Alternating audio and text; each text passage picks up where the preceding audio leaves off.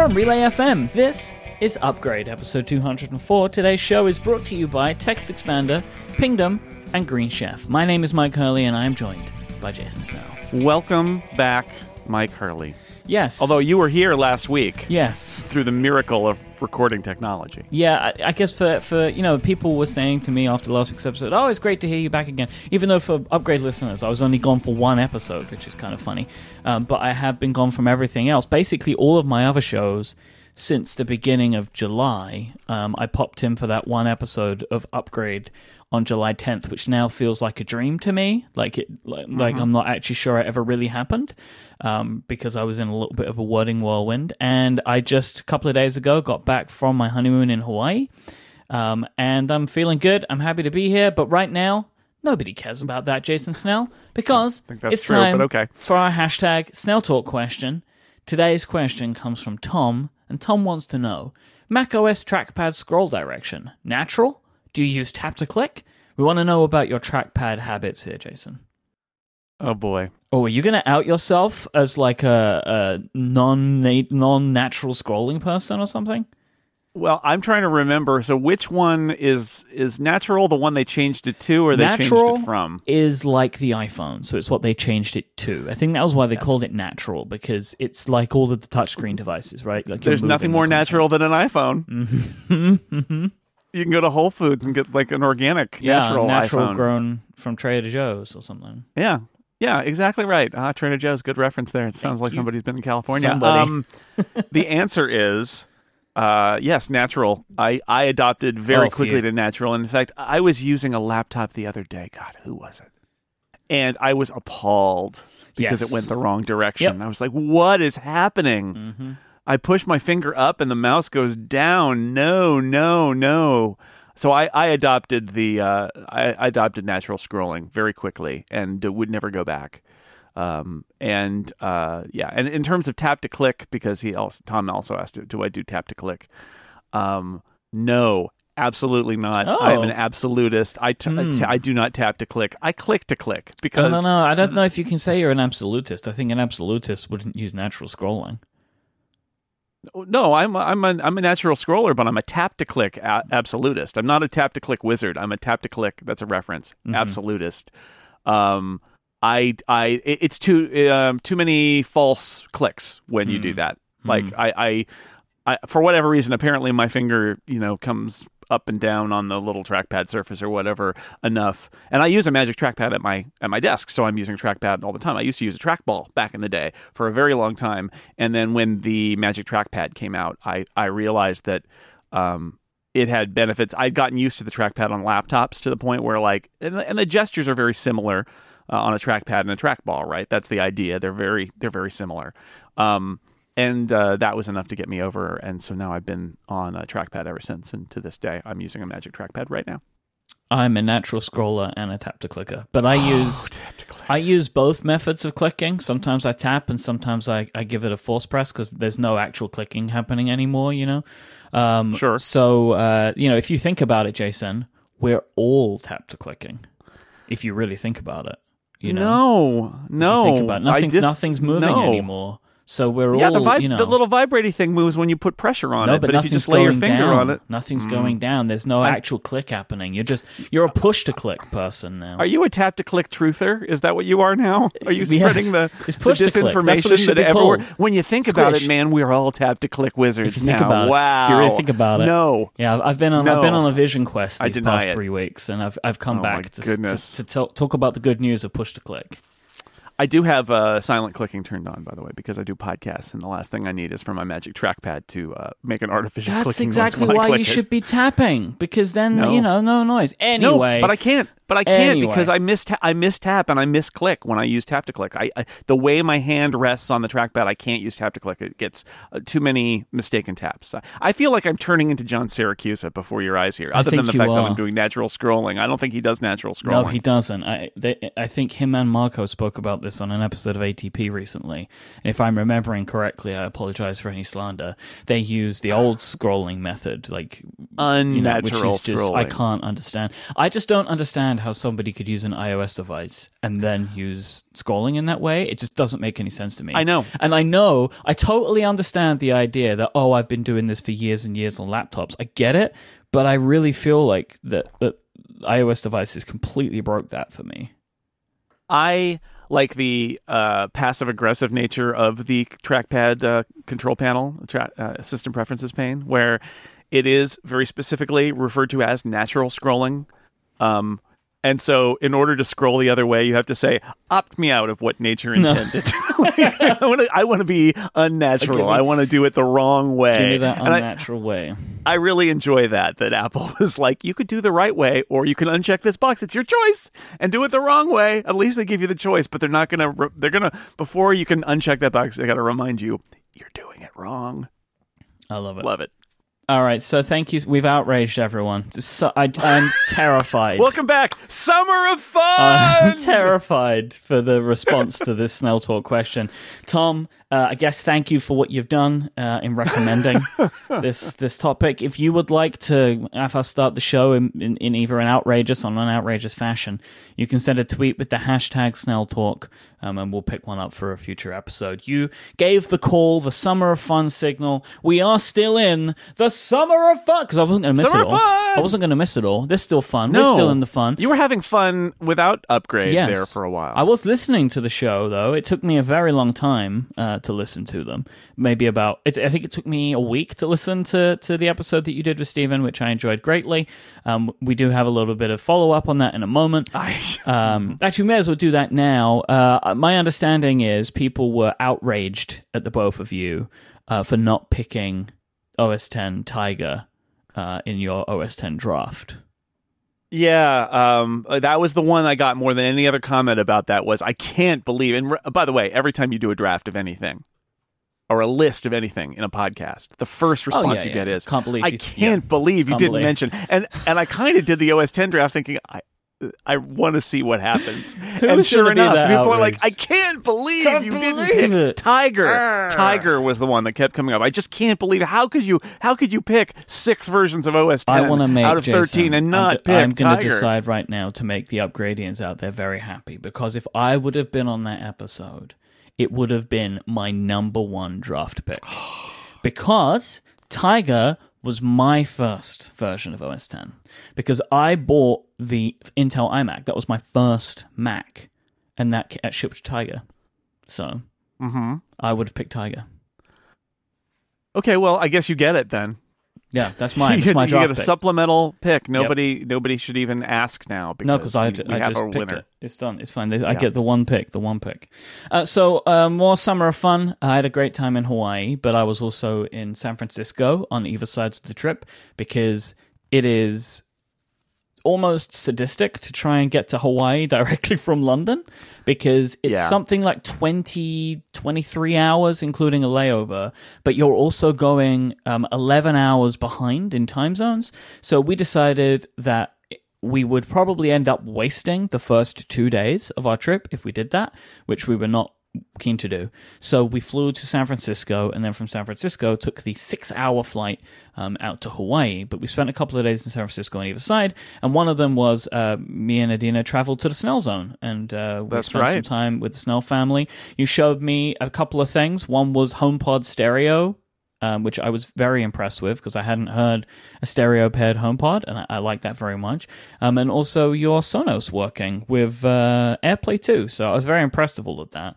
And I did have that moment where I was like, shall I get a second HomePod? And then realized, no, I will not get a second HomePod, because even though it does sound, I know people said this, and you said this, I heard so many people say, oh, it's so much better in stereo. I'm like, oh, really? How much better can it actually be? A lot better. It sounds a lot better. We listened to some Arctic Monkeys songs and stuff, and I was really surprised. It honestly sounded like I was wearing headphones. Like, I was very surprised with the stereo kind of separation that they're doing with the HomePods. But then I realized very quickly that I seldom listen to music on the HomePod anyway, just because we don't really have music on in the house when we're doing things. If we're doing things, like we're cleaning up or whatever, and where there's no other media playing, me and Adina will listen to podcasts typically. So it is very rare that we kind of just have music on like that, which is why I wouldn't get one. But if I was a person who liked the HomePod and enjoyed music and having it sound good and listening to it all the time, I would totally want to invest in the second one. It's expensive, but the difference is stellar.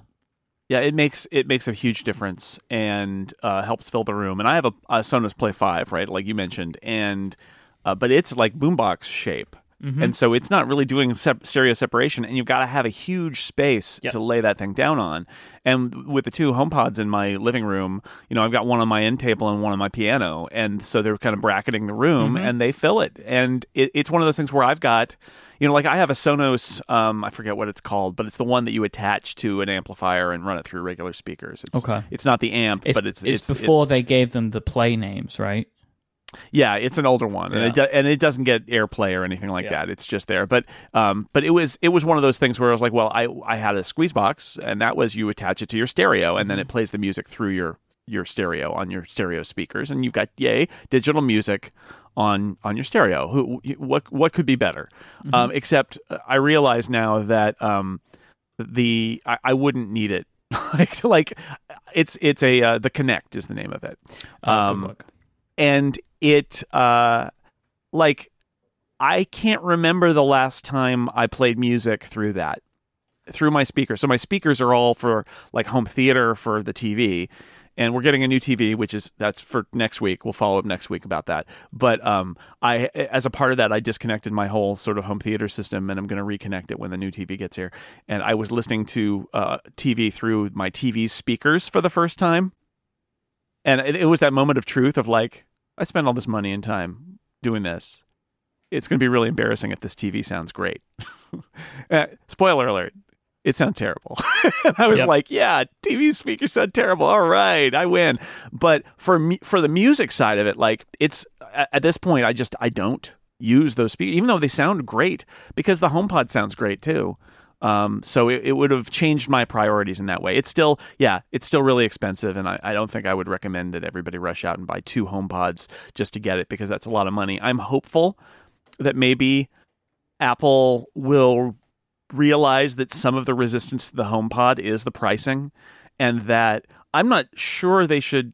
I mean, it would be nice if they cut the HomePod price a little bit, but what I really think they should do to get these things to sell well at the holidays is sell a 2-pack. Like sell them for a discount. $600 for if two. You buy two. Yeah, because that would be a really nice, and the flexibility of, like I said, of having them in different places in a room and stereo pairing them. And then also speaking of home theater, like if you are an Apple TV person, if you're a cord cutter with an Apple TV, you can just make them your speakers, and that works. I did that yesterday too, and all of a sudden the audio is just coming out of my AirPods. And the lag is okay? Not my AirPods, my HomePods. Like there isn't... Yeah, there's no lag. Okay. It's AirPlay 2, and it's synced with a video, and it's perfect. It's amazing. Even third-party apps like YouTube and stuff? I mean, oh, man. Yeah, because it's all just going through the system. So that's an interesting thing where you can kind of give yourself... If everything is going through the Apple TV, that's the catch. And for mine, it isn't. I have a bunch of other stuff, too. But if everything's just going through the Apple TV, it will also work that way using AirPlay 2. It'll just play straight to them. Okay. Well, that's great. Anyway. That's really good. So, headline is, HomePod more interesting than previously thought. Yeah. Well, I mean, isn't that the story of the device since it came out? Right? Like, it feels like it's never where it needs to be. Just continues to get more interesting over time. And then hopefully at least they're making it more interesting. That's true. Yeah. They haven't just left it. So yeah, I had a great trip. I had a lot of help from people while I was away. So thank you to everyone who's helped, especially Stephen, who helped out a bunch. He was even on Upgrade for the very first time as just the host, right? We He's had been fun. on as a guest in the past, but yeah, I'm going to address the sheer imbalance of Macintosh discussion later on in the episode, and also a huge thank you to Federico Viticci and Serenity Caldwell for their iPad episode. And in case you haven't, that episode was recorded in advance. And in case you've missed it, Serenity has actually got a job at Apple now. So congratulations to Ren.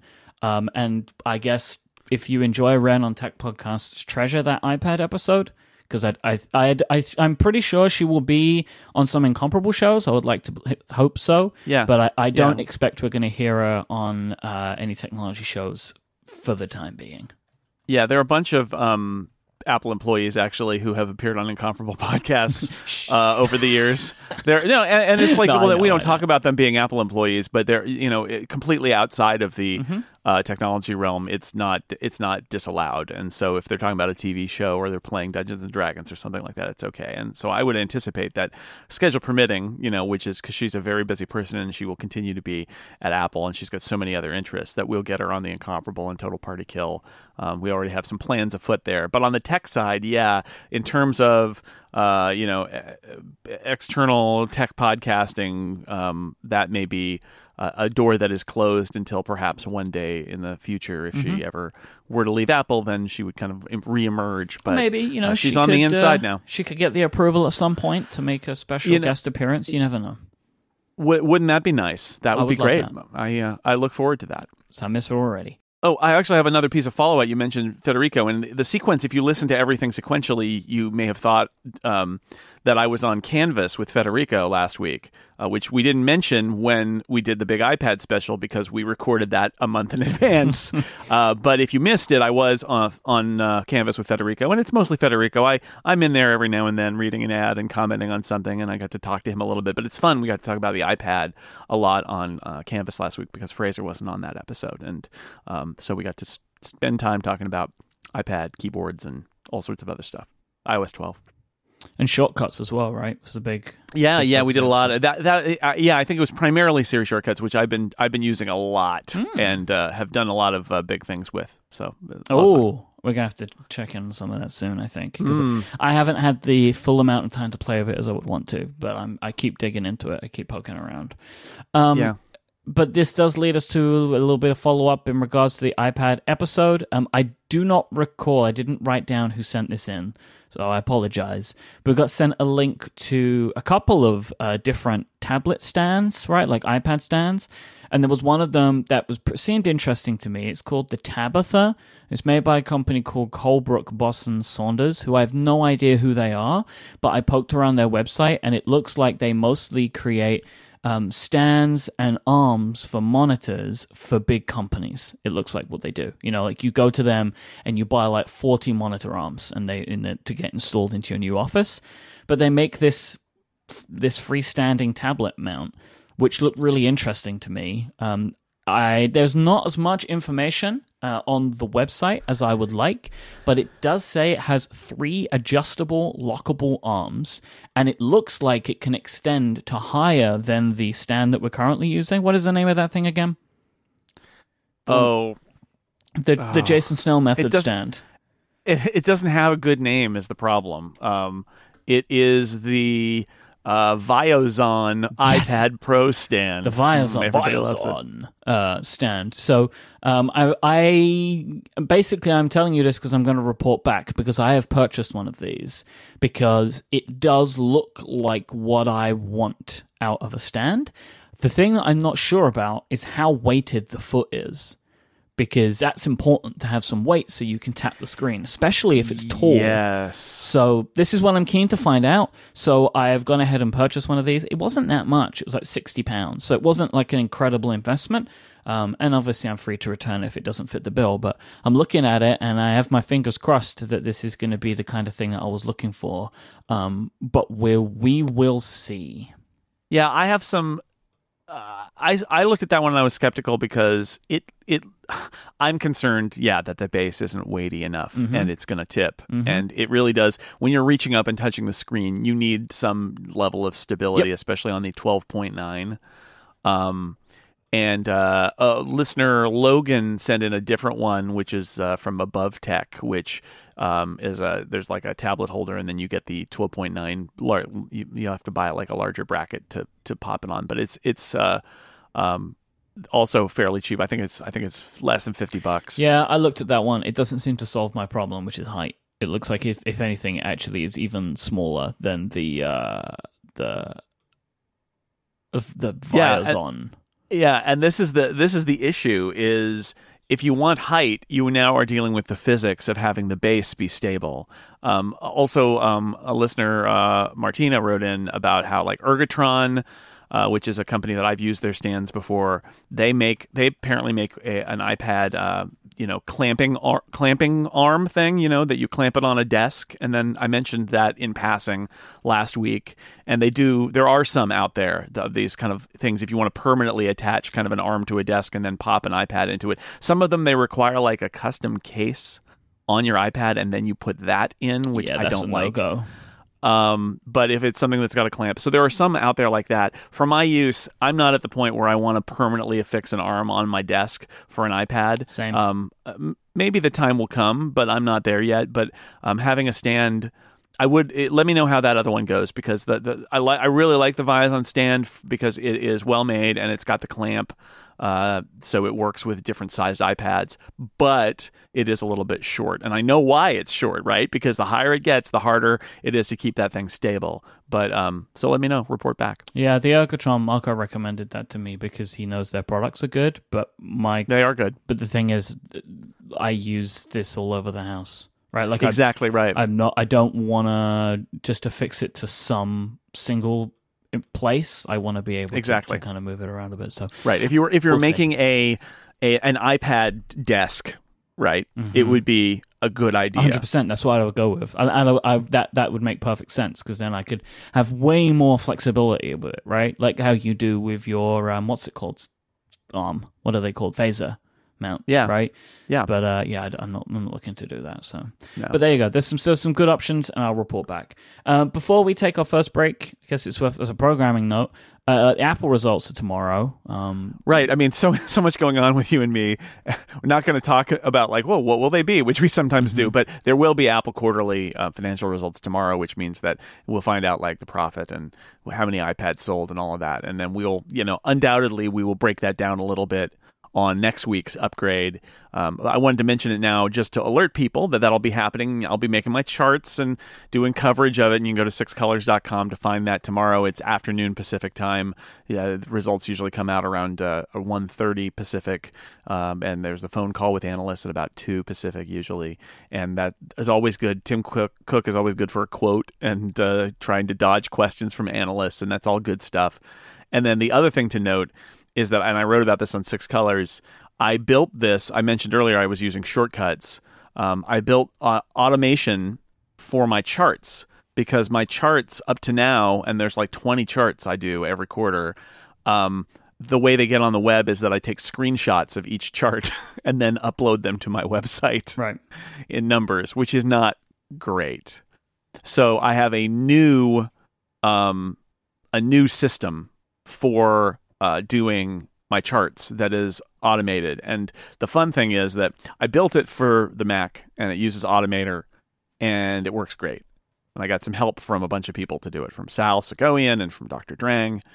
And then I was trying to figure out how you could do it in iOS, and I got some help from Rosemary Orchard and from Federico.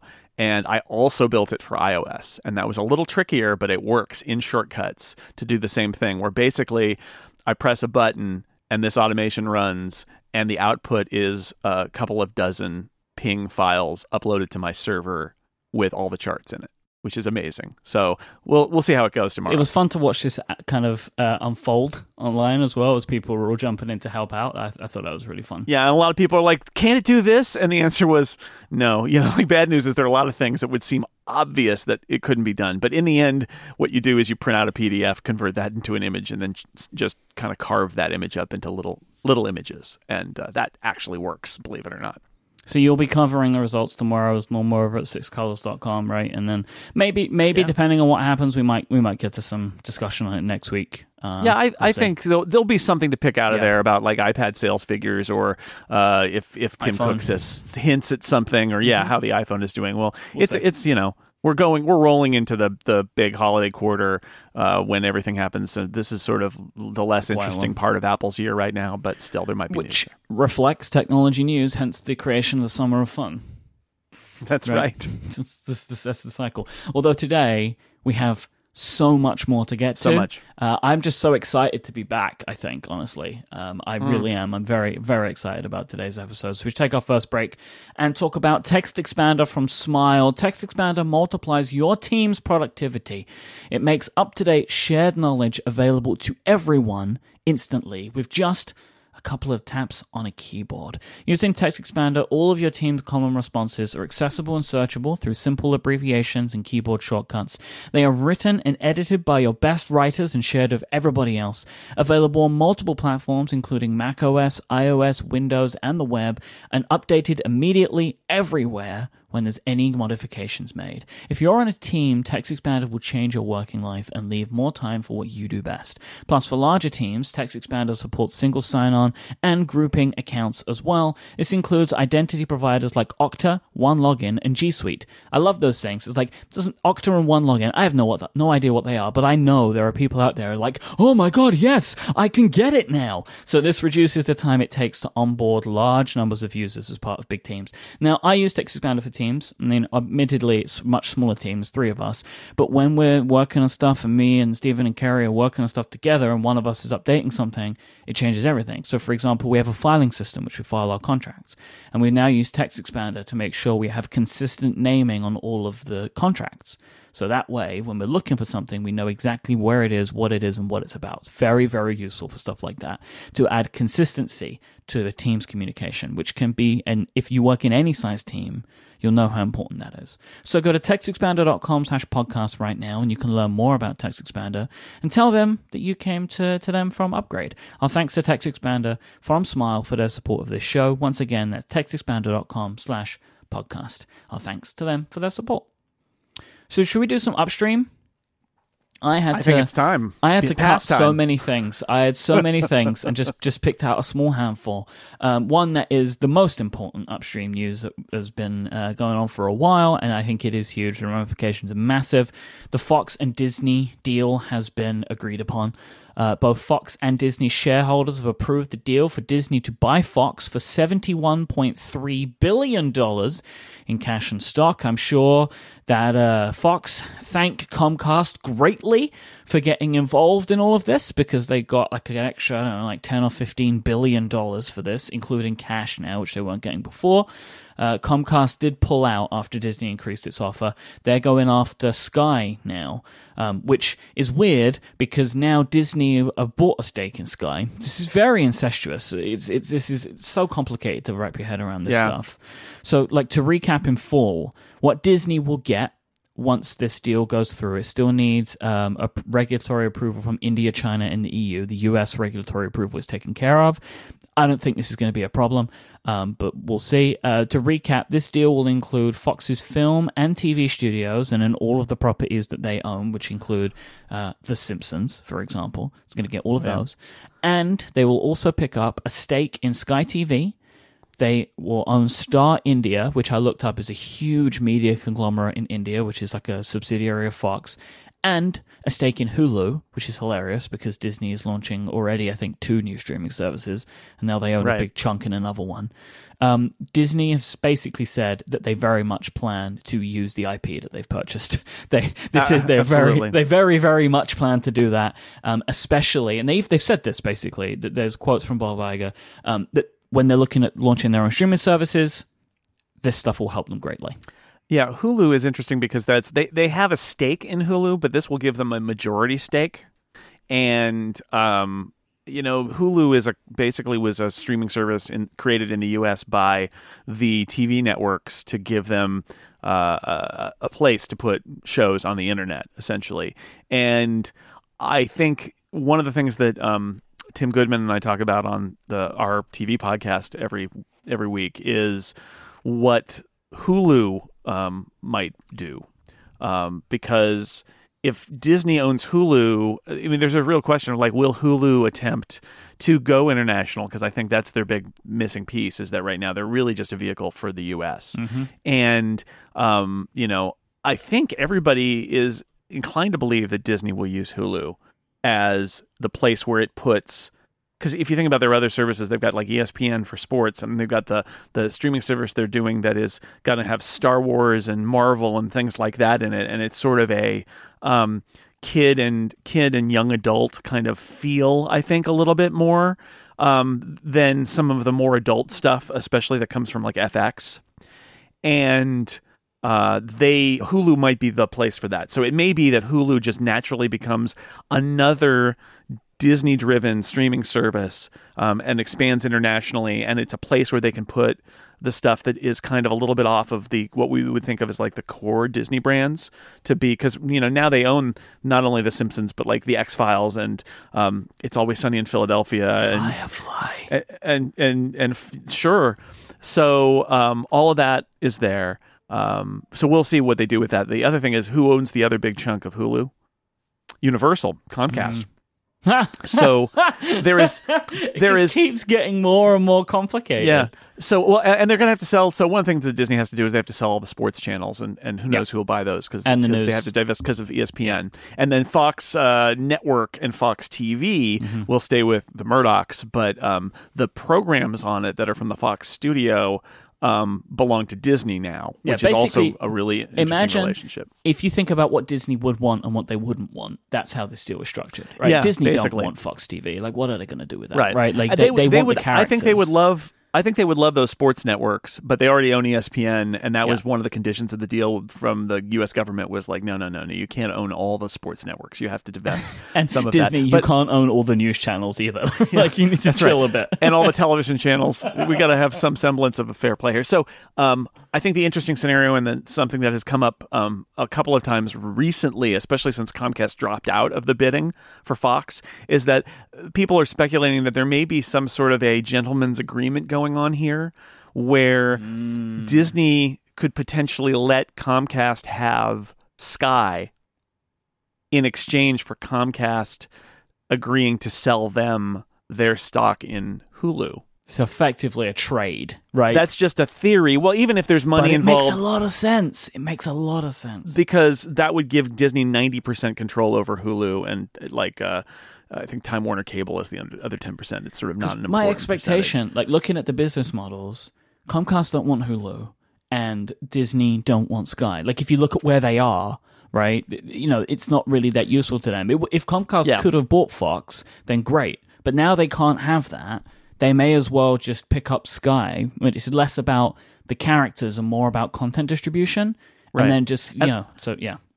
And going forward, when everybody's trying to launch a streaming service, I'm not entirely sure that a streaming service that is kind of a neutral zone owned by many different parties where they put their content into it Nobody can wants survive. Because Hulu doesn't exist in 2018. Like, their business model, the way that they work, that was a very 10-year ago situation. Exactly. So it makes sense if Disney could repurpose it as its own more adult-oriented stuff, and then also have obviously some existing content from other places. It could still do that in the U.S. and it could fulfill that. But if they want to roll it out internationally, that might be a way for them to do it. Anyway, we'll have to see what happens here because once this deal closes, all of these strange things happen where there are going to be new executives in charge at Disney too. Like the rumor is that the Disney TV head is going to go, and that it may actually be somebody from Fox who replaces that person. And what happens to the Fox cable networks like FX and FXX, which have really great content on it? But now it's going to be, what will Disney want to do with that, and where will they take that strategically? That's all to play for. And then, of course, from the fanboy perspective, yes, this means that the X-Men will be back at Marvel Studios, where they had sold them out to Fox. All the X-Men movies had been made by Fox. Now that's the same people who do all the Marvel movies. They're all in the same place. And the Fantastic Four, right? Fantastic Four as well, yeah, which kind of belly flopped at Fox, so maybe Marvel's got a new take on that that'll work. And then there are other properties too that it's just you lift your eyebrows. Like, yes, Bart Simpson and Mickey Mouse work for the same company now. Sheesh. Which is really fascinating. The X-Files is now a Disney property. That's weird. There's just a lot of those things. It's this really? But strange bedfellows. We'll see what happens. On that note, super quick, there has been another announced show for the possible who knows what Disney streaming service.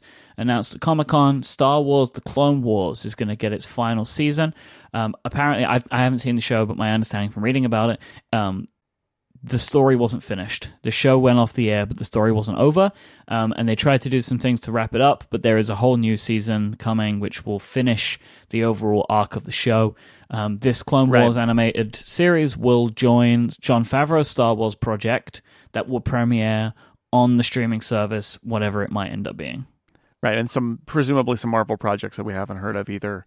So who knows? Yep. I mean, the stuff they announced at Comic-Con and the stuff they didn't, it makes me kind of try to calibrate like when they actually are going to launch this and what's going to be on there if they only have certain things to announce. But yeah, my friends who are Star Wars fans, who are like huge Star Wars fans, were blown away by this because there were no reports that this was going to happen. That's Everybody expected that they would have a follow-up to Rebels, which is the most recent one that replaced Clone Wars. And Clone Wars got caught in the shuffle, right? It was on Cartoon Network, which was a different network, not owned by Disney. And when Disney bought Lucasfilm, one of the things that happened is they're like, yeah, we're going to not make that show anymore. We're going to make a new show on our own network. And so this is interesting that maybe some contractual reasons why it didn't happen before, but that they're going to get to kind of complete the story because it was generally a well-liked show, although I have not watched it. But maybe someday. And the last thing I wanted to talk about was YouTube Premium. So they've announced their slate of programming that's going to be their fall programming. And it includes Will Smith, Kirsten Dunst, Robert Downey Jr., and many more Hollywood stars that you may have heard of. And this is very perplexing to me because YouTube Red, when it launched, was all about YouTube giving TV series to the YouTubers, right? Like that was kind of the idea. But now all of the YouTube Premium shows that they are talking about, all of the new products, all of the new projects, I should say, are all with Hollywood stars.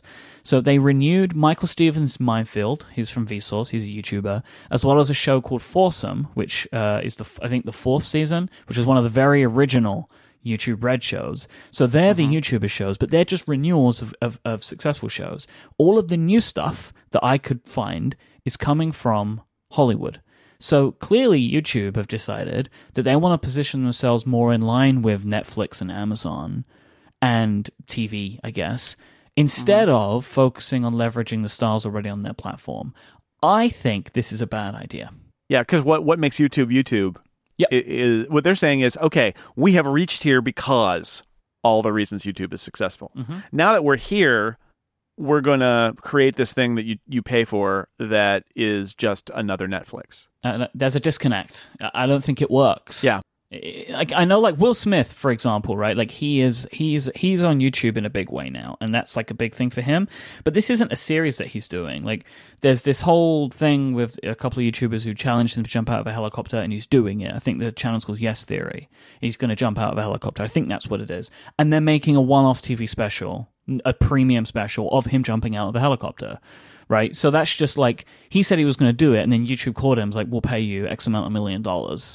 If you give that to us and don't put it on your channel. And it's like, all right, whatever, right? But there's no series going on there where, like, I don't believe that Kirsten Dunst and Robert Downey Jr. are on YouTube in a big way. I mean, I haven't seen that. So this is purely like there are these projects, these names are attached, and YouTube have purchased them. I don't think it makes any sense to me. Like, I just don't get it. Like, YouTube Premium should be about giving really famous YouTube stars TV shows. Like, I don't understand why they're not doing that. And I know that they've had some projects that got cancelled because of some issues with various YouTubers, but there are many people on their platform that could do this. I mean, I think a lot of people that subscribe to YouTube Premium do it because they watch a lot of YouTubers and they either want to support them or remove the ads. Like, that's kind of the flow. I don't think people are signing up because of X YouTube Premium show. Like, those shows are like a benefit. And I would expect that YouTube are like, well, I know what we'll do. We'll bring in Hollywood stars because then I don't think that's going to force more people to sign up for YouTube Premium. I don't think it works that way. I don't know. Yeah, so Tim Goodman wrote a piece about this because they're having the Television Critics Association summer press tour in LA right now. And he wrote a piece in the Hollywood Reporter about the sessions with Facebook Watch and YouTube Premium. And it's a fun article to read. Basically, Facebook Watch, what Tim says is these people have no idea what they're doing. Right, okay. Like they don't have a strategy. It seems that way. They don't have a plan. They have no idea what they're doing. YouTube, what he says is the people who are working at YouTube, the TV execs that they've hired, are good. They know what they're doing in terms of like finding programming. The problem is, I think one of the things is what you say, which is it's just a complete mismatch with what YouTube is and what it represents. And what Tim's basic final thing is, lots of people in the entertainment industry are terrified of Netflix and all the money it spends, and Amazon and all the money that it's starting to spend. And we didn't even get to that. We may talk about that next week a little bit about like everything that because Amazon is now like geared up with their new executive team to take on Netflix, and they're making lots of announcements. People in the entertainment industry are not afraid of certainly Facebook and really YouTube at this point. And that to Tim, and I think to me, that's telling when you talk to people in the industry and they're like, oh, YouTube, they're gonna have a premium service and they're gonna spend a lot of money on content. There doesn't seem to be a great deal of fear of that. And I think that's because they're looking at it too and saying, this doesn't make sense. I don't think this is going to work. All right, so that's Upstream. We'll have more next week, as we always do. There's always more. There's always more.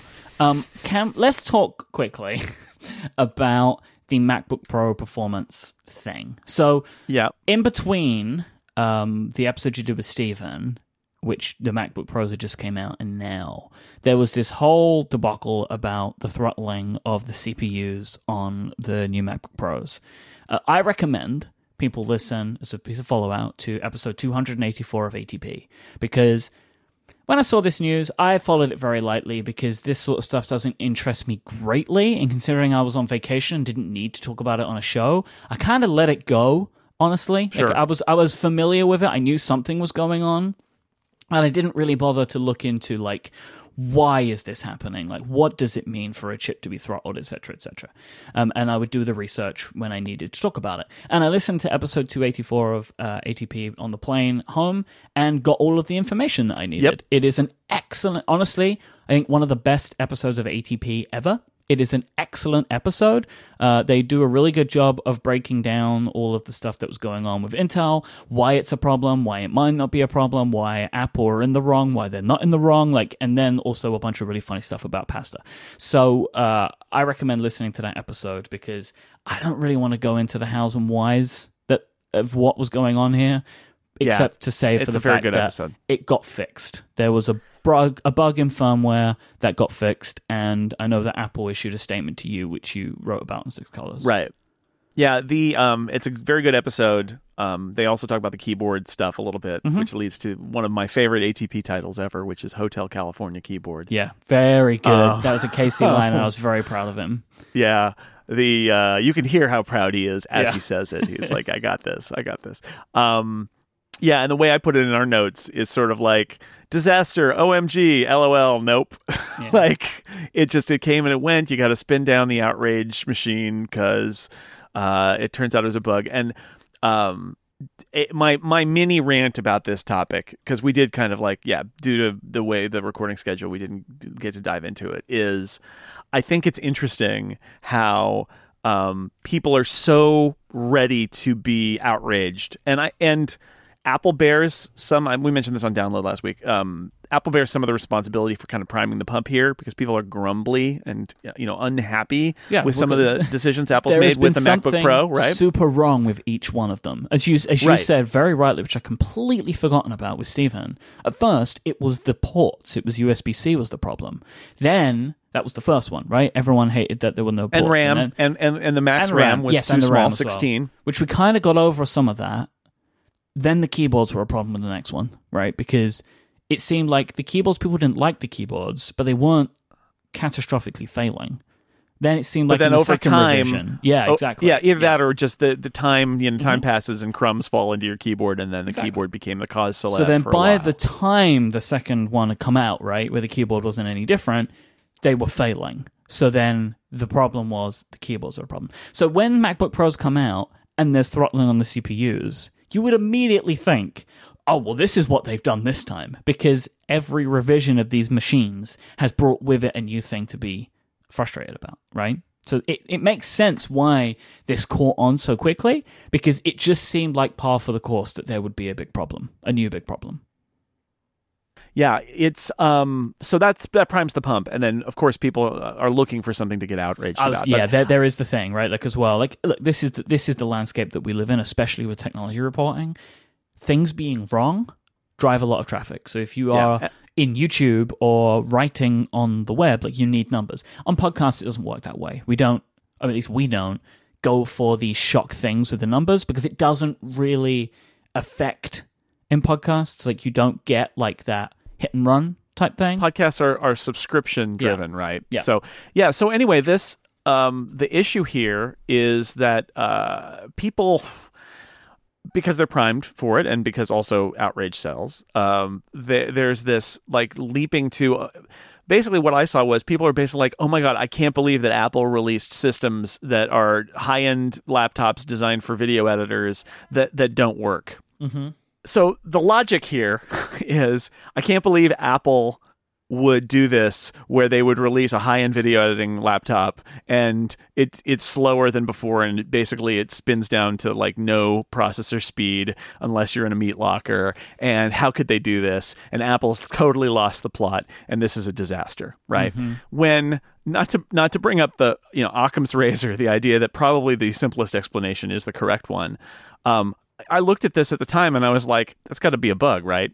Like, because there's no way that Apple would choose to release a product that was so totally broken that it was unsuitable for a task. Like, they're not going to do that. What do you think would happen if Apple was like, we can get away with it. Nobody's paying attention to the products we release. We can charge them $5,000 for this thing and it doesn't work and nobody will ever notice. Like, no, that doesn't happen. But people will believe, as we've learned, people will believe kind of anything they hear on the internet.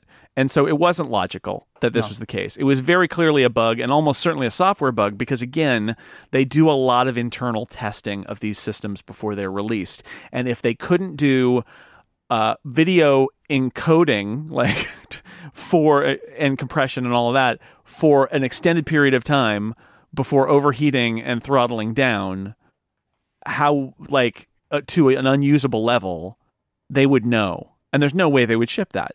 There's no way they would ship that. People are like, oh, no, they would ship it and try to trick people. It's like, no, of course they wouldn't. Of course they wouldn't. They know what the blowback would be for that. So the logical thing to do is to look at this and say, that seems really, really weird. I wonder what's going on here. And let's talk to Apple. And so, like, I think the first video was perfectly responsible. That was a video editor being like, what's going on here?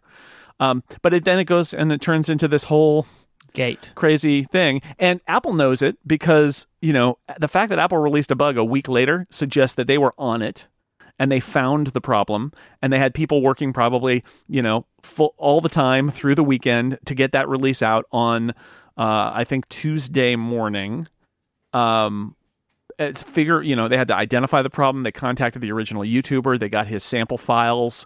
They ran it on the hardware. They did all of this stuff and found the issue, which was, it sounds like a very esoteric bug where some data didn't get included in the final build of the software on the shipping systems, and it didn't cause them to break. It just caused this weird anomalous behavior in the thermal management portion, which would then lead to a throttle down. And they missed that.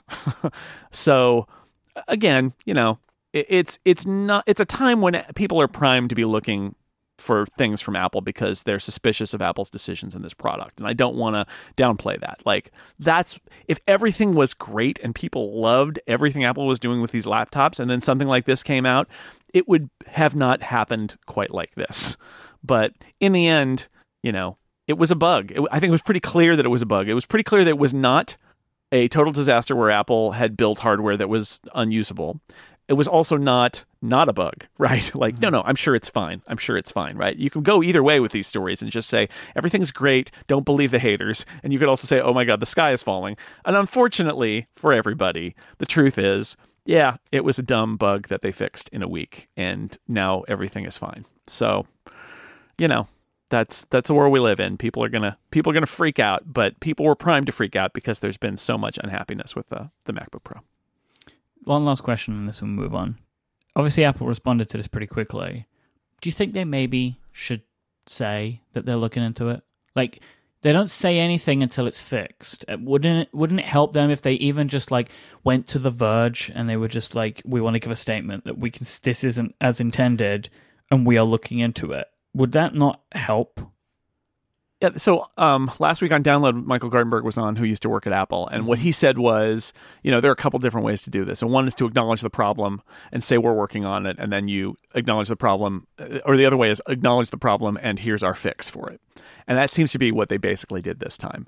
They thought they could get to it so quickly that they wanted to have not just an acknowledgement of the problem, but the solution. It's also possible that they discovered the problem, like figured out what it was on like Saturday or Sunday, like that they very late in the game found out what it was. Right. And before that, if they don't know exactly what is causing it, there is this fear that, you can't say what you're going to do. Because the fix might take 6 months, right? Like you have no idea. Right. We're investigating this, but yeah, if it requires 6 months, if it is a hardware problem, whatever it is, like if you don't know, okay. I think that's the inclination. But I agree. I think that that Apple changing its rules, right? Changing its playbook, all of those things that I've written about and that we've talked about. This is one of those places where they're doing it because this was much more rapid a response, and I think they did a really good job with their response to it.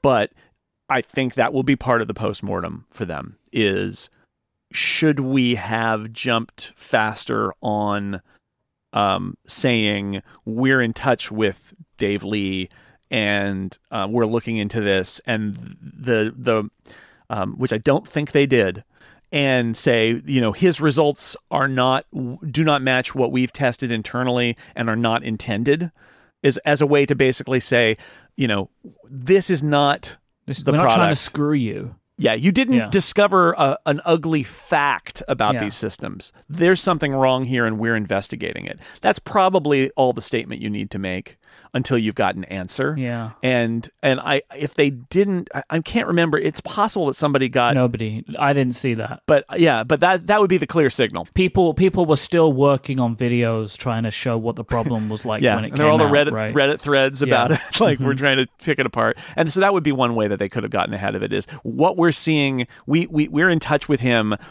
What he's seeing is not what we've seen in all of our thorough testing of these systems. And it's not supposed to work like that. Like that gets them ahead of it to say, hey, people, this is not business as usual. Because that was the conspiracy theory, was like, I can't believe they shipped this system that's so hot that it can't work. And Apple could have very quickly said, no, it's not supposed to do that. That's wrong. We're working on it. Because they said in their statement, ultimately, that all their testing showed what their test claims were based on, obviously stuff where they didn't see that. But then when they made the fix, their test claims were exactly the same. So they'd done a lot of testing and seen it, and they knew what the speed was supposed to be in those scenarios, and they couldn't understand why it wasn't. So, they could have probably had a little more confidence to say, no, the computer, our high-end i9 15-inch laptop does not stop being functional encoding video after a minute. Like, they probably could have said that. So maybe they will next time. Who knows? All right, Jason, let's take a break and thank our friends over at Pingdom for their support of this show. The reason Pingdom are so awesome, and the reason that I love them, is because they help keep sites, including ours, online. Pingdom monitor your site so you don't have to, and they'll give you real-time feedback so you'll know exactly what's going on. You'll know if something's slow, you'll know if something's down, and you'll know when it's back up again, all with the help of Pingdom, because stuff breaks on the internet all the time. And sometimes there's absolutely nothing you can do about it, right? Like, it's not something you've done wrong. It might be the hosting provider that you use. It might be some caching provider that you use. It could be all of AWS explodes, which happens every now and then you get problems with your website. In fact, Pingdom detect, just from the websites that they look at, 13 million outages every single month. It doesn't matter what type of website you have, you want it to be online, whether it's a small site or a complete infrastructure, because why else would it be there? You want to monitor availability and performance of your website so the people that are going to it to do whatever it is that they're doing, whether it's to download a podcast or to buy a hat, whatever it is, Pingdom will make sure that if there's a problem, you will know about it. You don't want your site to be down. You don't want to find out that there's a problem because somebody sent you an email. That's why you need Pingdom. You just give them the URL that you want to monitor, and they take care of the rest. It is so easy to get started. Go to pingdom.com/relayfm right now, and you'll get a 14-day free trial with no credit card needed, so you can see what Pingdom is all about. And then when you sign up, use the code UPGRADE at checkout, and you'll get a huge 30% off your first invoice. Once again, that is pingdom.com/relayfm for a 14-day free trial, and the code UPGRADE at checkout to save 30% on your first invoice. So thanks to Pingdom for their support of this show and Relay FM. All right, so there was some news a couple of weeks ago that we wanted to talk about, and it's all about Adobe and something that they are doing which seems really surprising to me because, one, it's happening now, and two, it's happening at all. And this is a report on Bloomberg that apparently there is going to be a newly rebuilt full version of Photoshop that will run on desktop machines and iPads coming in 2019, with other apps including Illustrator to follow. This is full Photoshop, feature parity across tablets and Macs and PCs. That's what they're looking to do. Yeah, it's basically new Photoshop, new Photoshop, where they're going to use their, I think, like Lua and all their other kind of like existing sort of scripting infrastructure. I think it's like what they did with Lightroom, where there's now a new Lightroom, and it'll probably, everybody who's cheering about Photoshop being on the iPad now will also probably be booing later when they discover that, you know, it'll be new Photoshop, and that like on the Mac you'll still be able to run kind of like classic Photoshop.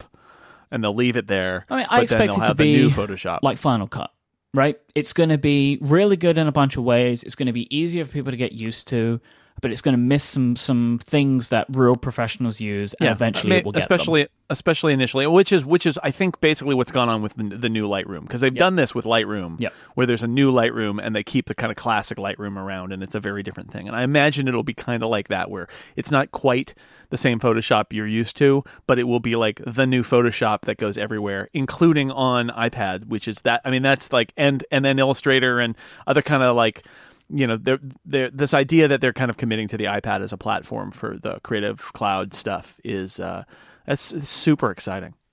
So the report suggests that this will be demoed and shown off at Adobe Max, which is their conference in October. And I should say, not a rumor, right? It's they confirmed it, that this is absolutely what they're doing. So sorry, this is something that I was getting to, but you're completely. Basically, what happens? This was a report from Bloomberg, which was then confirmed. In essence, Scott Belsky, Adobe's chief product officer of Creative Cloud, has said they are working on new cross-platform apps, but hasn't given any timings. There are other things in this report which suggest the timings, right? It was if I'm remembering it correctly, the original report did not have this quote from Adobe in it. It was just like here's a thing we know, and then this got added in. I'm not sure, but definitely they confirmed it. They either confirmed it to the reporters before they went to publish, or they confirmed it after the fact, but they have confirmed it for sure. So if this is apparently being shown off Adobe Max, I would be willing to put down a significant sum of money that this will not be the first time that we see the Photoshop running on iPad. I'm pretty confident that will be shown off as part of the demo of the new iPad Pros in September. I cannot believe that they will have something ready to show in October that they won't put on stage in September during the iPhone keynote, right? Yep. Because I would guarantee that Apple and Adobe have worked together on this in some way, right? Like that there is an element of collaboration which has occurred to ensure that this is going to work for everyone. From the case of like, how do we sell this, right? And like, how are we going to work together? Or maybe we can do a deal about how much Creative Cloud costs, right? Like, you know, there's going to be some stuff there which I'm very confident happens with some of these bigger players. I expect there's a bunch of things going on there, and Apple is helping them. So like Adobe, you've written about this in the past, they have iOS apps that are supposed to do some Photoshop-like things, but nobody uses them. And that's probably why they're doing this. Yeah, that's it. They have super weird Well, I think their conception was, let's build little bite-sized apps for phones. Mm-hmm. And the problem is that became their iOS strategy, including on the iPad.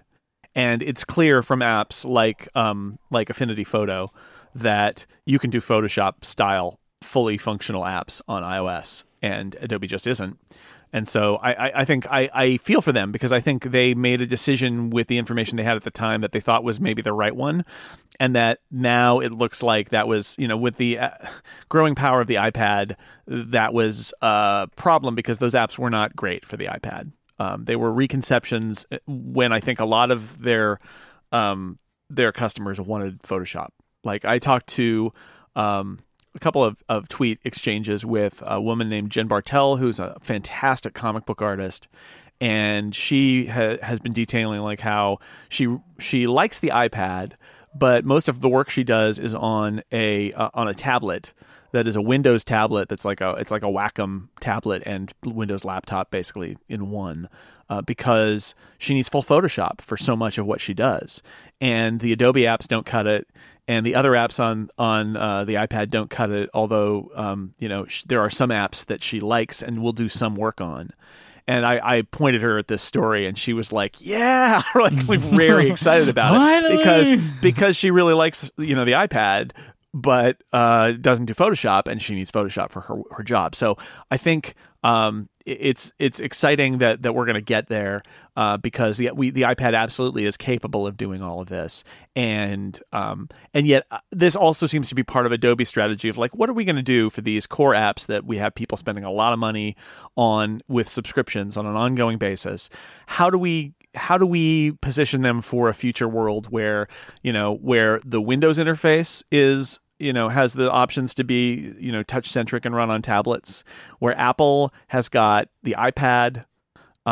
What do we do to cover all of the bases? And it's a lot of what we've been talking about with the idea of Marzipan and where Apple goes with its OS and its app platform. Like, you kind of want to have something today that can scale, if not from phone size, if you're Adobe, although maybe, but from small screens all the way up to super large screens, and with touch or mouse and keyboard as interfaces. And that's what an app should be like now. I also wonder, you talk about Adobe and Apple talking, I do wonder if one of the back channel conversations they might be having is about what Apple is doing with the Marzipan stuff. Because if I were Adobe, I would like to not make technical decisions about where I'm going with this that would be the wrong decisions to make, in terms of what my Mac version is and what my iPad version is. And it may not matter, and they may not have an answer, but it would be one of those things like, if you're Apple too, wouldn't you want to collaborate with Adobe, so that if Adobe put a lot of effort into doing an iPad version of Photoshop in, let's say, early to mid 2019, that maybe that work could also go toward a new version of Mac Photoshop later in the year. Maybe. I don't know. That's interesting. I hadn't even thought about that. Like, what does that mean, like, for the amount of work that Adobe are going to do? Like, are they eventually just going to end up throwing out one of them? Like, I mean, the idea is that these are very cross-platform already. That a lot of the work they're doing is at a higher level, where it's going to be the same on Windows, and it's going to be the same on iPad, and it'll be the same on Mac, because they're using their high level, their scripting language, that they build everything in. That a lot of that will be high level enough that there won't be as much cross-platform work that needs to be done. I think that's the idea here. But yeah, I wanted to. The thought occurred to me, like, do we invest, if we're Adobe, do we invest in building the Mac version of this and the iOS version of this, or are things we can do so that they're basically, and maybe the answer is no, just build a Mac version. Don't worry about this AppKit stuff. It's, just go. Or maybe the answer is actually, yeah, just build the AppKit version, and then that can be your Mac version too, which depends on how powerful those apps can be next fall. So, do you think that Adobe are potentially nervous about products like the Affinity stuff or Pixelmator and things like that?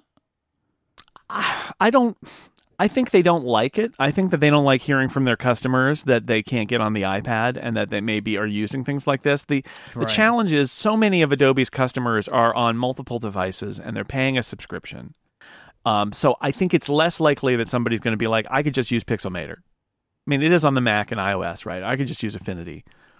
Because they're probably using the Creative Suite, they're using all of the cloud apps or multiple cloud apps, and they're using it on multiple platforms. And I think Adobe probably feels like they may be risking losing some customers, but I think it's more that they have this pain point where they have customers who are using their products and paying for their services, and those people are frustrated that they're locked out of their iPads. And that's the problem here, is that they're frustrated because they're like, well, I can do it on my iPad, but then it doesn't connect to Creative Cloud, which is what I need because that's what I use on my desktop, and that's a frustration. I think there are some people who would be like, well, I don't need Photoshop because I can just get Pixelmator and I can buy it and I don't have to spend $110 or $120 a year on it.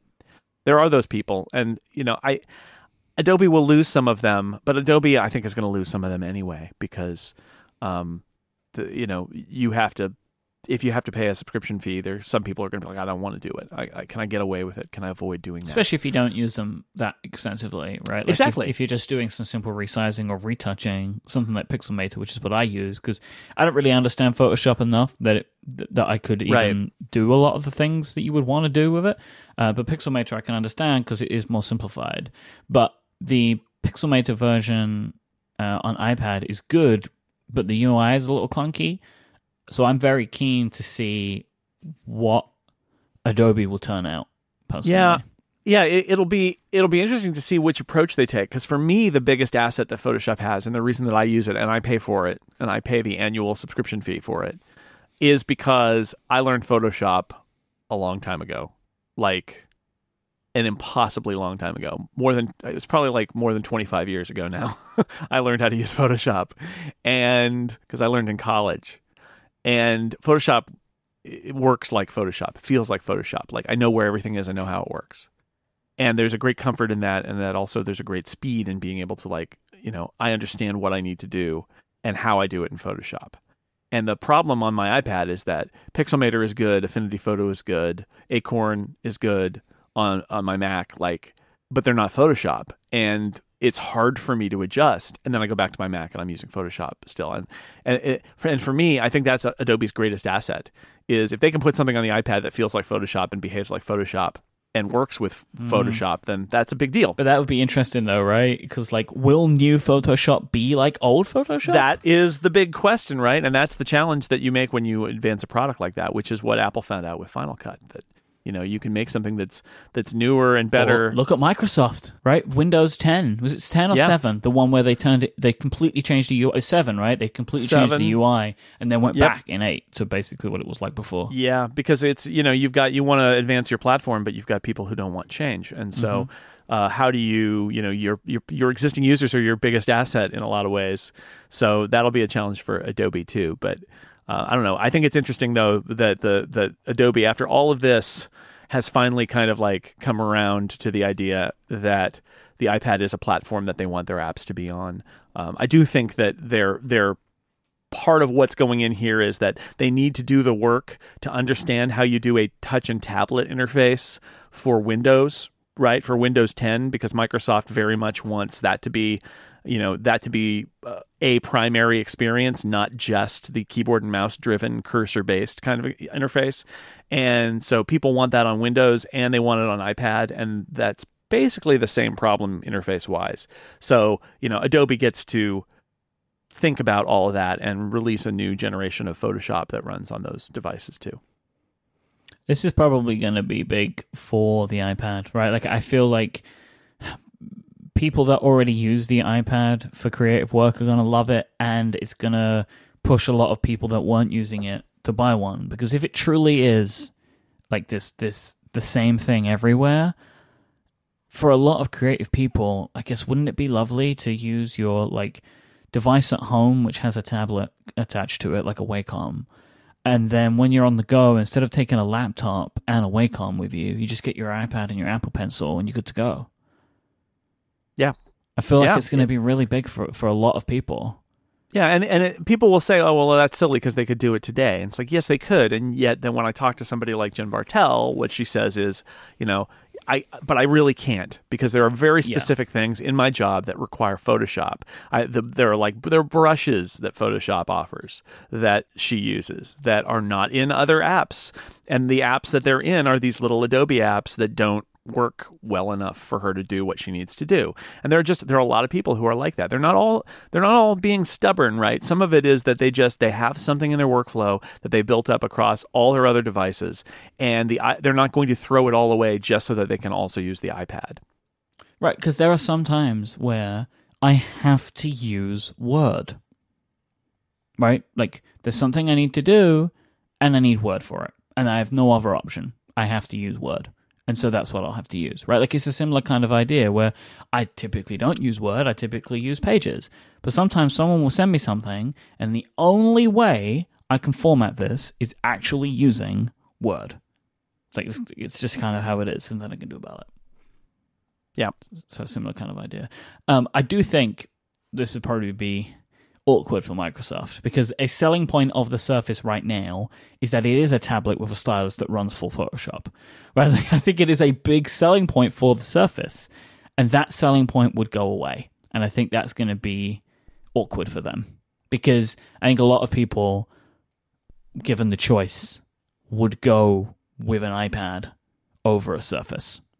But I think there are many people that make the choice to go Surface because Surface has Windows apps on it, full Windows apps on it. Surface, or like I mentioned, like, other companies that are coupling really high quality, tablet and pen technology on a PC that's running Windows 10.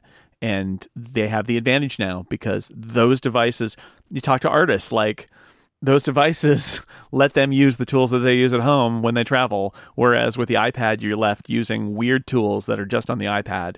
And it's not that the iPad screens aren't great. Like, the new iPad Pro screens, and I imagine the newer ones will be even better, of course. Yep, but with the ProMotion and the high resolution digitizer for the pen, for the Apple Pencil, it's great hardware, right? But the problem is that the software that they expect to be there to do their job isn't there. And it is on Windows. Yep. So that is an advantage that Microsoft loses if this happens. Super excited to see what this looks like in a couple of months. Like, I think we're going to see it in September, but if we don't, we'll see it in October. But I would be flabbergasted. It's going to be one of my draft picks. I've got to remember to pick that one, right? Like, Adobe on stage. Just very important. Somebody tweet at me when we say we're doing the draft and tell me that I need to pick Adobe. That would be very useful. Thank you for your service. All right, so let's take a final break, and I have a summer of fun topic, Jason, that I want to do today. I have a summer of fun dealio, but today I want to talk about a new sponsor for the show, and that is Green Chef. Green Chef is a meal delivery service that includes everything you need to cook delicious gourmet meals that you can feel good about. This is what makes Green Chef different. They send a wide variety of organic ingredients and imaginative new recipes each week with varying meal plan styles. So you may have used and seen other services that you get, oh, these are your recipes, and you can go with it. But Green Chef offer a bunch of different categories. You can choose meal plans for paleo diets, vegan, vegetarian, keto, gluten-free, omnivore, and carnivore. So you can choose from any of these categories, and then you'll get your recipes based on those. It is awesome. Green Chef is the first USDA-certified organic meal delivery service. Each ingredient is thoughtfully sourced, and its journey is tracked from planting to plating. And recipes include pre-made sauces, dressings, and spices, so you get more flavor in less time. Now, Jason, I know that you were sent a Green Chef box, and I'm really keen to know what you think. I got I actually got the veggie box, which is interesting. That was, of all of the choices, the one that fit the best with what our diets are in this house, because we have like very specific meat things that we don't do. And I am a little bit skeptical of vegetarian cuisine, right? Like I was raised by people from the Midwest. Arguable, there's a Robot or Not episode about that. But anyway, so I'm skeptical of like vegetarian meals, but they were really good. There was a this like corn cakes thing that was like, it was like corn and feta cheese, and there was like the cucumber in it, and it was these they were so good. And there was also a pad thai that I made. Lauren made the corn cake one, and it was so good, but I made the pad thai, and it was incredibly tasty. The ingredients were high quality. I really like. I hate chopping vegetables, and one of the things that I was impressed by about the Green Chef stuff is that a lot of it comes in. It's already chopped, or it's already like if you need a quarter of a something, it gives you a quarter of a something, and then you can chop that up. And so there was a lot less food prep than I was kind of dreading. Honestly, it was super easy to make, and they tasted really good. Even though I do eat meat and was skeptical of the vegetarian meals, I was impressed. They were super tasty, very good, and easy to make. That's awesome.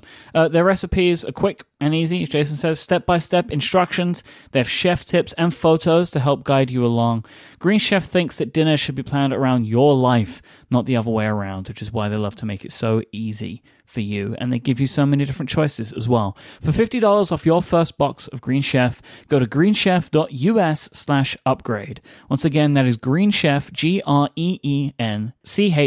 That's GREENCHEF.us/upgrade for $50 off your first box of Green Chef. Our thanks to Green Chef for their support of this show and Relay FM. All right, so my summer of fun topic for you, Jason, is the perfect iOS device. So, I thought there was way too much Mac stuff in that episode that you did with Steven, so I want to rebalance it out now that I'm back. Even though we had the full iPad episode, but shush, don't worry about that. So when I was in San Francisco, I went into a Microsoft store. I saw a Microsoft store, so I went in there and looked around because they had the Surface Studio there, and I've never seen one of those. So I wanted to kind of just like poke around at it and pick it up, put it down, that kind of thing. They also had Surface Books there as well. They're interesting devices, right? Because they are these hybrid devices, and we've spoken about this a bunch. We've spoken about the possibility of an iBook, right? Like an iOS laptop. We've spoken about that.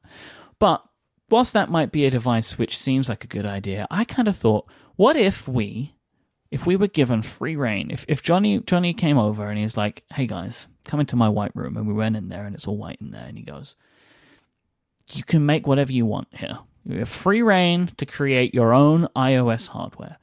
We will do whatever you want and create a new product in your vision. I want to know what it would look like. And we'll both go through this together. I have a couple of areas, like a couple of key areas to talk about, and we can just see what happens.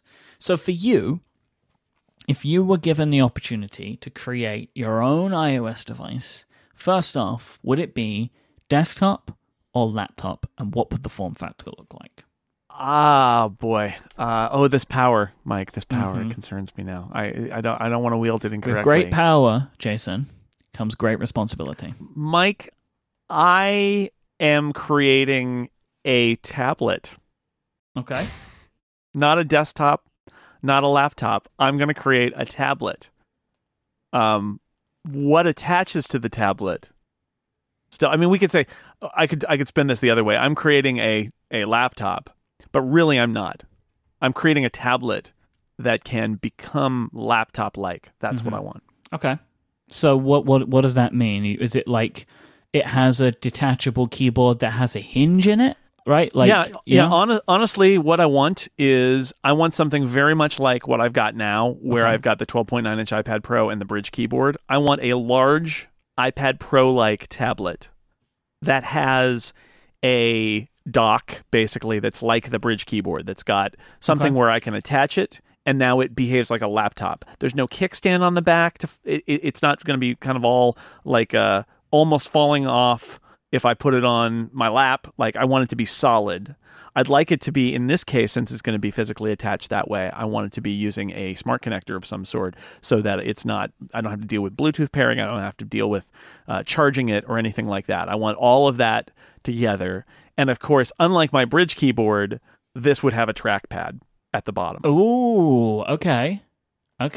Right? So that's in the overarching view, that's basically what I want. What I want is an iPad that's dockable into an accessory made by Apple that is a full keyboard and trackpad that allows me to move the cursor on the screen, because you can already do text insertion cursor, and I hope that will grow to other things as time goes on, and type, and have it auto connect and work like a laptop, but let me pop it out on a moment's notice and turn it back into tablet mode. One quick question for you. The hinge itself, does it do that 180 thing where you can flip it around, or is it just laptop? Like the form factor, is it just laptop, or is it one of those just laptop? Just laptop. Okay. Just laptop, because I don't want, if I want a tablet, I wouldn't be able to just take it out. Don't want double the thin thickness. Tablet. Yeah, thin tablet. Exactly. All right. So, of course, I want this device, right?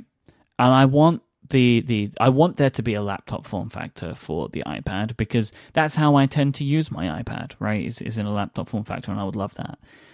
But one of the reasons that I talk about this, and I think one of the reasons that we all focus on it, is because it seems like the most natural, obvious next step for the hardware, right? To become a little bit more laptop-like, which Apple have been moving towards, kind of shifting. But the thing is, I already have a mobile iOS device. It's my iPad. What I want is a big desktop iOS device. I want the iMac of iOS. That's what I want. Because when I'm at home, I use my 12-inch iPad, especially now with the plethora of stands I'm using, right? I use it fixed in position with a keyboard. I want to be able to have a 28-inch screen, which is not incredibly heavy. It's movable. Maybe there's some kind of little articulated arm I could use or whatever, right? So I could bring it down if I wanted to and touch on it. But it weights itself, but still kind of can be moved around, right? Like, so in theory, I could move it to somewhere else in the house if I wanted to, right? So maybe it's still got a battery in it, right? Like maybe it's not completely plugged in all the time. So it's still somewhat movable, but not a portable. It is intended to live at home or in an office. It is this device which kind of stays as it is, but doesn't completely lose the portability, right? Like it's more movable than our desktop computers are right now, whether you have a hipster bag or not, right? Like that's the whole deal with it. But it is a desktop version, because when I am here at home, that's kind of how I use my iPads. I have my 10-inch iPad, which I take with me when I go places, and I have my 12-inch iPad, which I use kind of just fixed in position. And I sometimes think to myself, wouldn't it be nice to have an even bigger one? I'm really happy that you went this way, because that was the other thing I thought about asking about.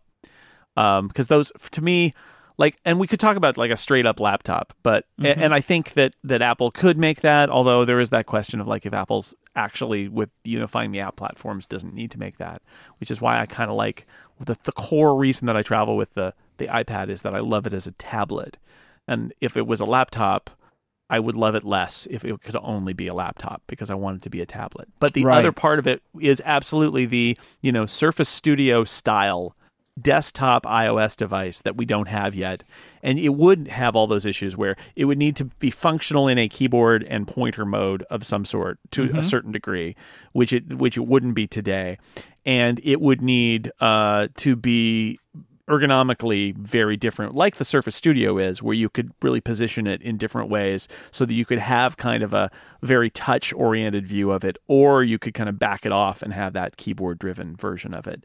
And we've used things like that Viazon stand enough to know, like, you can do it, but the ergonomics are going to be really important in how you do sort of that. And I think, for me, those are the two iOS devices that I would like to see the most. I think they're still, depending on Apple's strategy, having something that's like a straight up laptop that runs iOS that would be, cost what an iPad, like a $600 laptop that runs iOS. I think that would be really interesting, but it's not what I want. So, like, I was thinking about this for this device here, right? And even when you were mentioning about the trackpad, of course I would want a trackpad.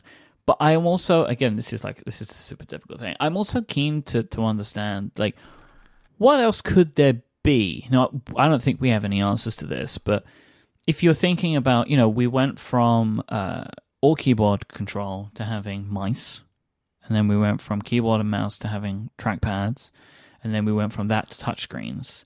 Like, is there another step that could be taken for a device which is kind of like iOS, but you're controlling it less with your like less direct input with your hands.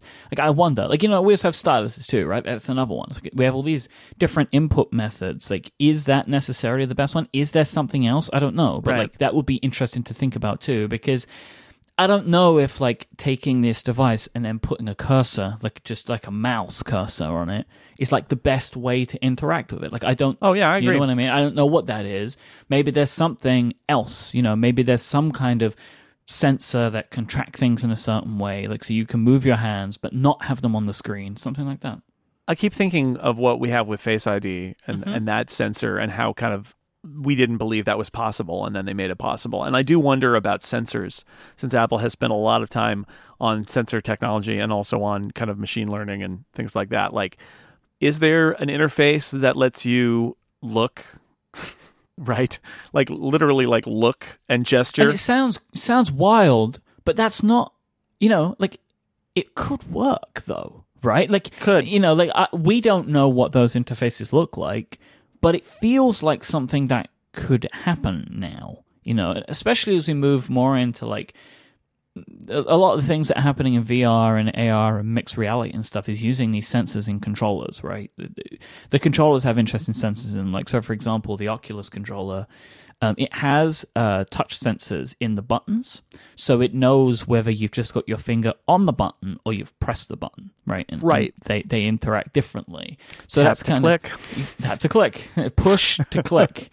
So that's there's a lot of interesting stuff taking sensors and using them slightly differently, and I would love to know what that looked like. Right? What is the version of a trackpad for a device which is kind of this touch thing? So I think there's something in there as well. But I wanted to talk about the software, right? Because my device. So what screen size are you thinking of, by the way, for your laptop? 12 or 13. Okay. So by and large, we can assume that the software can kind of do its thing. Unless you were thinking, is it always iOS? Yeah, no. This is another piece of this, which is I'm going to put it out there, since we're dreaming here, that since you're going to be able to write apps next year that run on iOS and run on the Mac, and on the Mac they get a menu bar and stuff like that. Mm-hmm. I want to at least consider the option that when I attach that keyboard and trackpad, that the interface changes to say, oh, you've got a keyboard and a trackpad. I can do more stuff. I can show a menu bar. I can, right. or whether it's a Mac menu bar or something different. It doesn't turn into a Mac, but it becomes more Mac-like. More Mac-like, because the apps could run the way they would look perhaps on a Mac laptop in that scenario. Maybe not. Maybe it would be bad. I don't know, but I'm intrigued by that idea that once because right now in iOS, when you attach a keyboard, whether it's the smart keyboard, or whether it's a Bluetooth keyboard, all that really happens is that the keyboard slides away, the on-screen keyboard. But you could do more. Like, it could be understanding, like, oh, look, pointing device and keyboard just got attached. I can be different and change to an interface that's slightly different, especially if it's already being built, because that app is going to run on the iPad on the Mac. Maybe I can get that menu bar too. Maybe. I think that I would want a lot of similar things that you've mentioned for mine. But I'm not interested in Windows. I'm not interested in having Windows. Yes. I'm good with, like, you can have up to 8 apps on screen at one time, and you move them around as you need them. Or like mission control kind of, multiple even windows of, like, this one's got 2 on it and this one's got 1 on it, and I kind of swipe between them. Yeah, so you can go between screens, right? But I'm not interested in infinitely sizable windows of a desktop underneath. Like that. I'm sorry, everyone, but it feels really old to me now. Like, when I sit at my Mac and I look at this stuff, I'm like, this looks like old stuff. It looks like legacy stuff. And I know this upsets so many people, but I'm so much in the iOS mindset these days of, like, how I like my devices to be, that I look at Windows and it's just like everything's kind of the wrong size and it's all overlapping each other in awkward ways. I like my system to do it for me. I don't really like the way that macOS implements it. It doesn't feel right to me. I like the way it feels on iOS because I move it all with my hands. There's just a tactileness to it that I like. So if I was going to have this 28-inch screen, I would like to be able to have like 8 apps on it at one time and can move them all around as I need to. That'd be Yeah, nice. I kind of agree with that it will be not like free floating windows so much as maybe like different kind of tiled Yeah, preferences. little And tiles on a big screen, maybe you say, look, I want this, full screen, or I want this with a thing on the side, or, a couple things on the sides and one that floats in, like slide over, something similar. That would presumably also get you some of the things that I know you and Gray have talked about, which I fully endorse, which is the idea of like, having gestures or keyboard shortcuts that will let you set multitasking. So you could very quickly say, take this app and put it over on the left and have it just do that instead of having to, click on or tap on an item in the dock and drag it and put it in. Still holding and all out of for that with iOS 13. When next Yeah, time there's right. actually the iPad again. Right, a little more. Well, I feel like when they take the iPad more seriously, if they also are taking the keyboard uses of the iPad more seriously, that would be the perfect time to do it. So maybe it'll happen. Maybe it'll happen then. But yeah, I even though as I'm an old school windowing arbitrarily any size, any place kind of person, I have a hard time imagining that a future iOS with a big screen would just kind of give up and go back to running Mac Windows. Like I just don't see them doing that. All right, so there you go, Johnny. There's two great Enjoy. devices for you to make. We just sorted out the next 20 years or something. So you go for it. We can take those ones for free. Maybe just send us one, once you make it. That'd be great. Maybe we get in advance a little bit. That'd be lovely. If you'd like to find our show notes for this week, you can head on over to relay.fm/upgrade/204 or check them out in your podcast app of choice. If you've enjoyed the show, maybe you would enjoy some of our other shows. Both me and Jason host many, many podcasts here at Relay FM. Go to relay.fm/shows and you can find more of what we do. There's lots of great content there for you to check out. You can find Jason online at sixcolors.com and he is at jsnell, JSNELL. On Twitter. Should people follow the Six Colors Live account for the earnings, or are you gonna do that? Yes, we'll do that in some form tomorrow, Tuesday. Sorry, I should say, because not everybody listens on Monday. So it is not yet Tuesday afternoon Pacific. You can follow Six Colors events, or just go and there'll be a Twitter embed on sixcolors.com. Great, so you can check those out there because you gotta, when this is Tim, we want to see when that's happening. That's how you'll find out that it's Tim because Jason and Dan will tell you. You can find me on Twitter. I'm at imyke, IMYKE. Thanks so much to Green Chef, Pingdom, and Smile for their support of this show. But most of all, thank you for listening. Ask Upgrade will be back next week. Hashtag Ask Upgrade if you have any questions you'd like us to answer. And if you want to open the show, hashtag Snell Talk.